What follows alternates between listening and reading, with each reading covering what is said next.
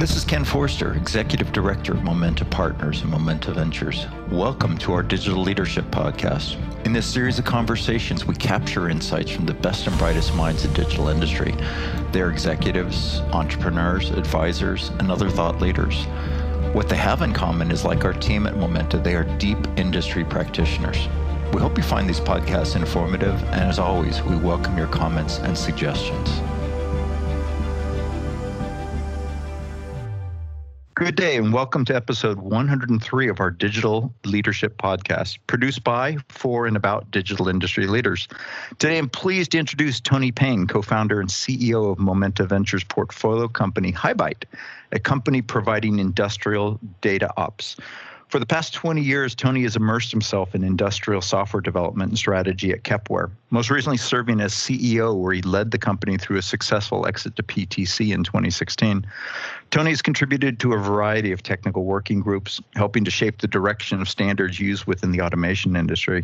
As a strong advocate for STEM, or science, technology, engineering, and manufacturing, he sits at the Dean's Advisory Council for the University of Maine's College of Engineering, where he also provides industry insight and evangelism related to technology education. Welcome, Tony. It's great to have you on our podcast. Thank you, Ken. That was a great introduction.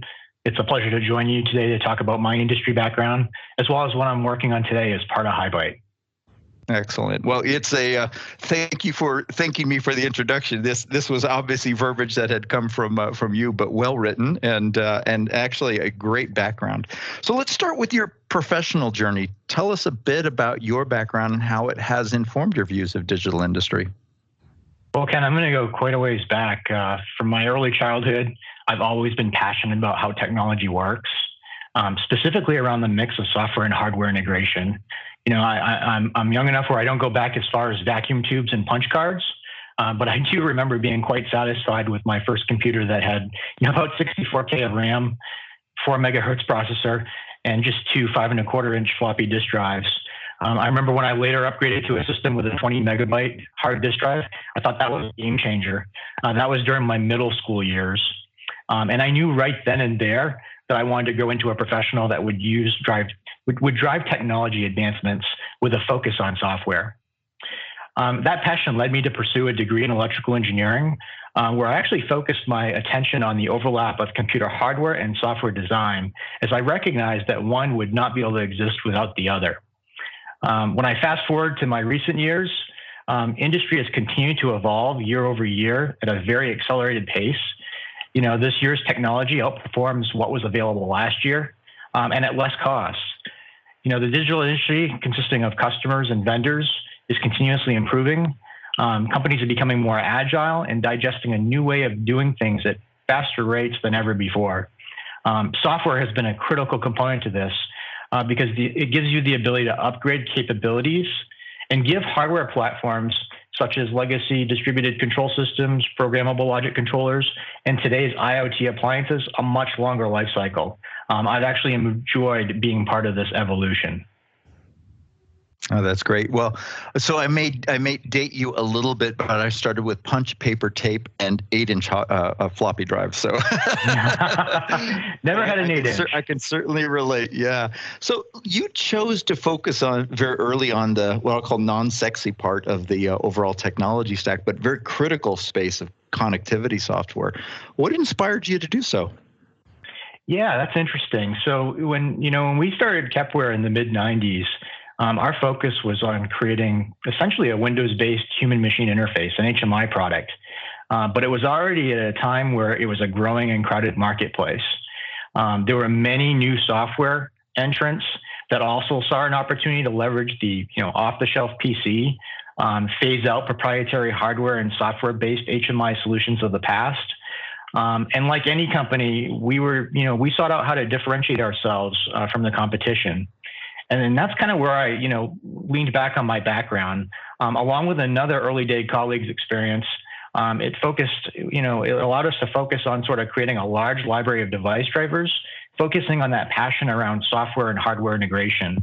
What happened was eventually we caught the attention of some of our HMI competitors, not who were threatened with our very basic HMI capabilities, but there was interest and excitement on how they might be able to leverage our large PLC-based drivers within their own products. And we stepped back, we evaluated the opportunity, saw that it made sense for us, and began to pivot by providing external access to these driver capabilities that we had created. We had done that through, at the time, vendor-specific toolkits, initially based on Microsoft's Dynamic Data Exchange technologies. The two that come to mind are Rockwell's Advanced DDE Toolkit and Wonderware's Fast DDE Toolkit. What's interesting is during this time, another effort was brewing, right? There were companies getting together and working on an open standard for device connectivity based on Microsoft's latest technology at the time, Object Linking and Embedded Technology, also known as OLE. This was actually OLE for process control, or what's become known as OPC. And so, OPC really opened up the door for us to focus on a particular niche that we were not only passionate about, but we were really great at. And so we decided to transition our company's business model into one of more collaborating with partners rather than just competing in this, crowded HMI space in isolation. That's funny. This is all coming back. So I was probably the guy at Wonderware at the time working. I was certainly on the Fast DDE, but I attended the initial OPC kickoff meeting by Microsoft way back then. I think it was 1994, and representing Wonderware at that. So yes, I Fast DDE I know well, and as well as OPC. It seems with the early traction there that the industry, however, has moved somewhat slowly in terms of truly linking IT and OT. Why do you think that is? Well, I would say some of those technologies that we just talked about, DDE, OPC, they provided a way to share data between applications, regardless of the vendors who actually developed those applications or created the devices. And this occurred because, industry got together and agreed on a standard application programming interface contract that could be leveraged by anyone. And so, at the time, these technologies were heavily tied to Microsoft. First, there was the DDE stuff, and then there was the OPC stuff based on OLE. Microsoft continued to rebrand that technology. It went from OLE to the component object model, known as COM. And these technologies were great for sharing data between applications on the same machine, what we refer to as inter-process communications. But it didn't take long for the market to demand that this technology work across various machines, so in a very much of a distributed manner. So on the DDE side, a technology called NetDDE was born, and actually it was an effort started out by your old company, Wonderware. It actually was eventually included as part of the Microsoft operating system stack for people in our industry to use. For COM, Microsoft had an answer for that requirement. It was called distributed COM, or DCOM. And what I would say is with remote capabilities, obviously comes the need for a strong security model. And as we all know, when security gets involved, it usually becomes complex.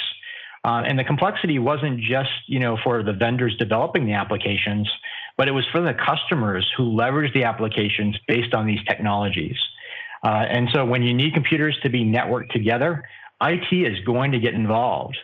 Of course, the security model of these technologies, NetDDE and DCOM, they really weren't on par with the security models deployed by IT higher up in the enterprise.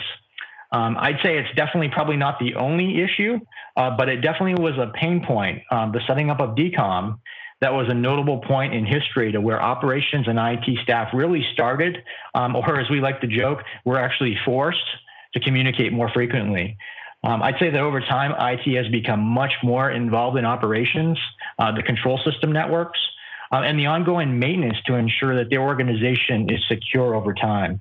And so I'd say that I'm personally glad to see that IT is having a much bigger voice today than it has in the past, because it allows them to contribute to areas where they have much more experience and operations can benefit from. I remember doing my first Wonderware implementation. I was at Lockheed Missile and Space, control systems engineer, and we were running on a beta version of Windows for Workgroups, which included the NetDD. You mentioned NetDD component. So you could have imagined at a military defense contractor the conversations I was having with the IT people about why I wanted to roll out some basically a peer-to-peer network there. And it was not fun, but it worked phenomenally well. And you were relying on the same technology that Microsoft used to be able to allow people to play Microsoft Hearts, the game Hearts, across the network. Yes, true. Yeah, or monitor printer settings, as I was reminded of it. So the acquisition of Kepware by PTC created a bit of a panic in the OT industry. I know because we were out there talking with a lot of the companies, especially companies like GE and Cisco, which started to look to hedge their connectivity software bets. You guys were and are ubiquitous, and so I always thought it was an interesting move by PTC to acquire you guys. In fact, one of our companies at the time, Plat One, we actually sold, of course, to SAP. That's now Leonardo. But a large portion of the valuation in that was because of the software libraries that were underneath it. And I can say one of our companies now, Litmus Automation, also puts a lot of energy around the driver library they have, the edge, if you will, right? For this area being so critical, it just seems kind of strange there still are not more general industry options in this. Why do you think that is? Yeah, you're absolutely right. I mean, connectivity is critical, and the options really, are pretty sparse. If I go back in time, I really believe that many companies, thought that the vendors who produced hardware, the DCSs, the PLCs, CNCs, and so on, would be the best company to actually develop a connectivity solution for their own products. In fact, I sometimes joke with the past president of the OPC Foundation that, they never thought that they would actually enable what is referred to as a new cottage industry for software companies to exist and thrive around data and device connectivity. The belief was that if industry came together and agreed on sort of this standard contract for sharing data between applications and devices, then software application vendors would implement to the standard. And device manufacturers would actually create the one and only OPC server for their product, and all interoperability problems would just go away. And what I would say is, in fact, many device manufacturers actually did create their own OPC solutions, but we never saw that as a barrier at Kepware. We actually believe two things: that customers would leverage devices from multiple vendors. And the second thing was that not all OPC implementations, regardless of them being a standard, are created equal. And so us and a couple other, what I would call OPC-only vendors, vendor agnostic, if you will, took hold of the market and became the de facto standard for obtaining device data consistently within an operations environment, regardless of the devices that we're being connected to. What I would say is, before we knew it, leading hardware manufacturers started endorsing our solution. They wanted to resell it, white label it, and no longer, progress their own third-party connectivity initiatives. So, as you mentioned earlier, device connectivity is not sexy, but it's critical. And without it, applications like HMIs and historians, alarm management systems, and even today's IoT dashboards would provide limited value to their users. Even so, the competition in the vendor agnostic connectivity business was really limited to a few players. And again, lots of credit to PTC. And at the time, Ben Tao, who is now our head for private equity and M&A within Momenta, was head of corp dev there. So I told him, I said, that was one of the best acquisitions you guys ever made, outside of ThingWorx, of course, which was also one of our companies, but pretty close. So look, all of this is culminated in your founding of HighByte, a name I love, by the way, which you describe as industrial data ops. So what problem are you trying to solve, and why? Yeah. Well, I appreciate that you like the name. I mean, it took us a little while to kind of come up with something creative that we thought would resonate with what we wanted to do, and we could continue to grow into. But I'd say, technologies like OPC, have done a great job of solving the data interoperability problem. That is, how do we generalize device connectivity, collect data, and then share the results with various applications? This has worked really well, but it makes one big assumption, and that's that the data, once available in the application, actually makes sense to the user. And so for a simple example, if I pull a value of 75 from a device, share it with an application, and the user sees that value of 75 on the screen, what does it really mean? Is it a temperature? Is it a utilization rate? Is it a level in a tank? Does it have units of measure? And then is the value actually acceptable? Is the value of 75 within the appropriate operating range for the particular parameter that it belongs to? And so here, the data really lacks, context in this sort of, legacy format.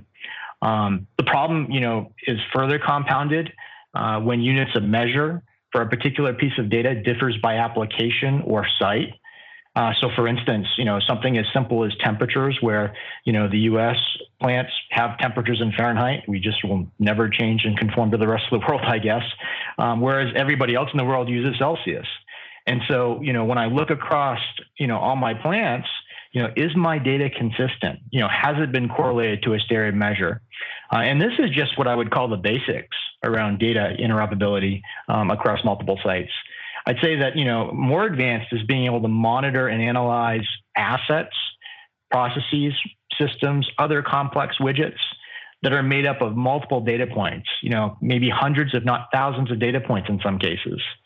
And so here, the end user application has to actually model one of those things and wire up all the data points. And, that works okay if you're only using one application. But if I have a mix of operational tools like HMIs and historians, and now newer IoT type tools like analytics and machine learning, I'd have to model the same thing multiple times in all my applications. As every vendor of all these applications have their own way of creating models for consumption. And so, I'd say that's where we enter data ops, a new layer in the industrial technology stack that abstracts away modeling. The piecing together of data points into a sophisticated model that's standard, adds the context that I mentioned, and correlates the data across the entire enterprise. And so, from a maintainability perspective, a change to the data ops layer is automatically propagated to all my applications. This allows for faster time to value. It allows for, much more streamlined maintenance as the environment evolves. And these are the problems that HighByte is working to solve. It brought back memories when you talked about Fahrenheit to Celsius. You may remember back in, I wanted to say 99, the Mars Climate Orbiter crashed into the surface because a simple misinterpretation of what the actual, I think, was the acceleration values were. They thought it was English units and ended up being metrics. So they could have used you way back then. Is this another form of digital twin that you're talking about? So we would enable a digital twin. So, we ourselves probably aren't going to go and create sort of the visual representation to be able to go and mimic, a real world device. Because there are a lot of folks out there that are great at doing that sort of, visualization and graphics intensive processing. However, we see that we can actually go and populate those models, and perhaps by working and partnering with companies who are creating digital twins that may have their own, say, modeling schemas, we could automatically generate those on behalf of the user and just simplify configuration. You chose an interesting time to create this startup. I guess you guys founded in late 2018, as I remember. As you know, the World Economic Forum, I've mentioned several times in these podcasts, has kind of used the term the Great Reset, referring to the long-term impact of COVID-19 pandemic. What do you see as the impact of this reset, I guess, generally on the future of industrial software, maybe more specifically on HighByte? Yeah, no, COVID-19 has actually been really interesting. As you mentioned, we founded HighByte in August of 2018. About a year later, we launched a beta program to start getting customer feedback, discussions with partners going. And then we released our first product, the first version of the product, at the end of this January. Looking back when we founded the company, we would never have guessed that today we'd be in the midst of a global pandemic so shortly after launching our first product into the market. We, like many other companies, expected to travel, hit the trade show circuit, meet with partners and customer prospects. And those plans just changed overnight. Customer projects were put on hold. Their priorities have shifted to keeping existing installations up and running with minimal staff. And like any product in the manufacturing space that needs to run 24/7 and be reliable, customers require time to evaluate, our product in a lab setting, then move it to a pilot phase. And then eventually, if the solution actually meets their needs, roll it out over a period of time. And so COVID has put these timelines behind schedule.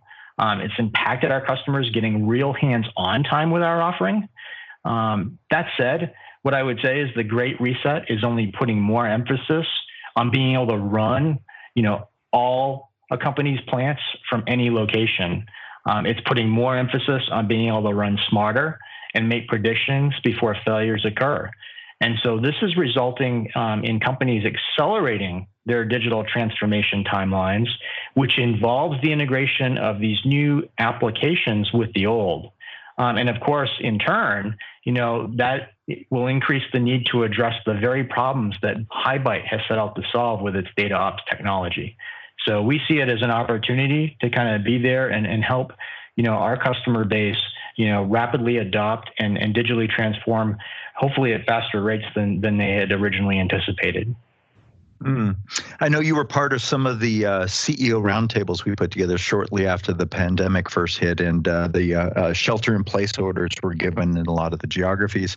And one of the themes we generally saw out of those roundtables was that, at least early on, and it certainly is proven out during the time, our general investment thesis of remote access management, or remote asset management, has actually played out well in the sense, as you say, people are looking to remotely access, operate, maintain their equipment, and obviously in a lot of cases service personnel couldn't get out there. So where it has generally been tough on the economy, at least a sector of it, i.e. that this sector seems to be doing or benefiting from it, as crazy as it sounds. But yeah, in some absolutely. sense, it's the fast forwarding of, if you will, the new normal. So what has been your largest hurdle in your entrepreneurial journey?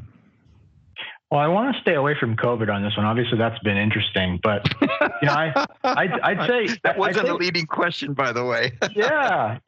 No, actually, I kind of looked back and said, okay, one of the largest hurdles that actually, occurred for me, anyways, was actually at my last company, and it really had to do, interestingly enough, with the company outgrowing a particular senior leader on the team.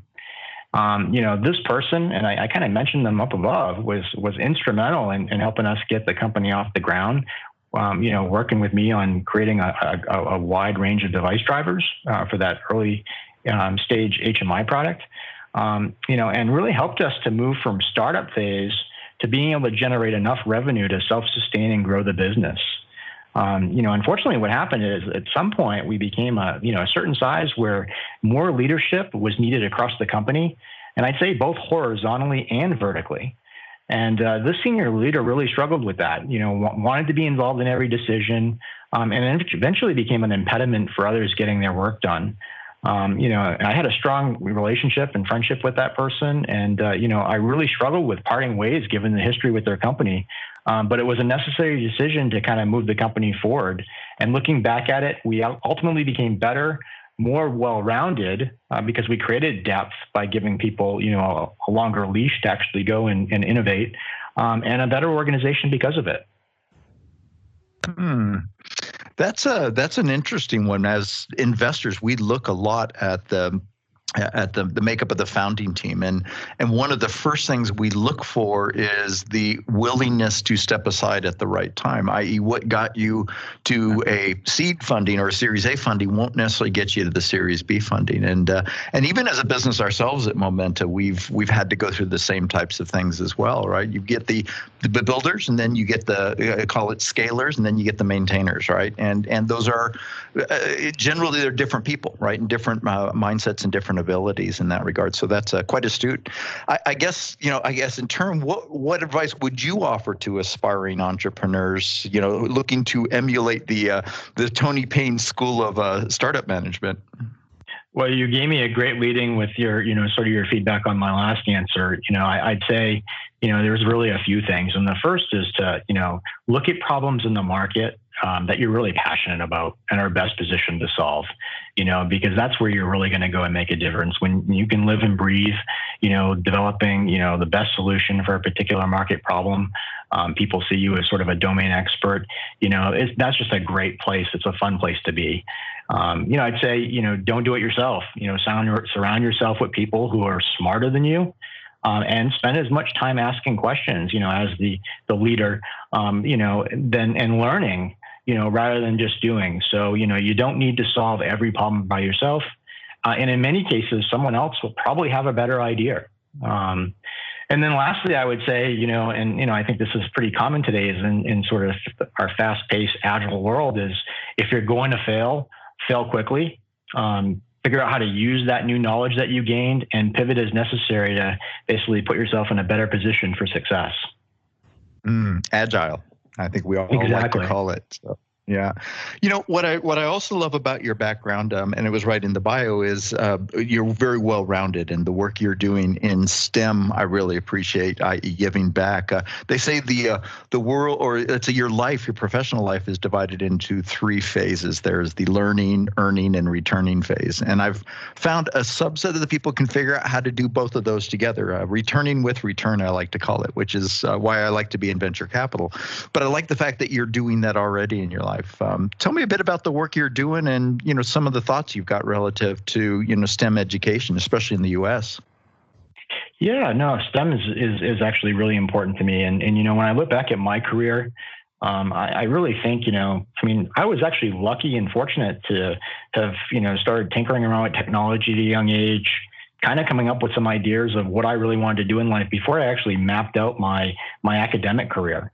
And, when I look back to, my time in school, I can't tell you how many times there were students that were in, engineering classes where, they really didn't know what they wanted to do after they graduated. They didn't really understand and why they were taking some of the classes they were taking.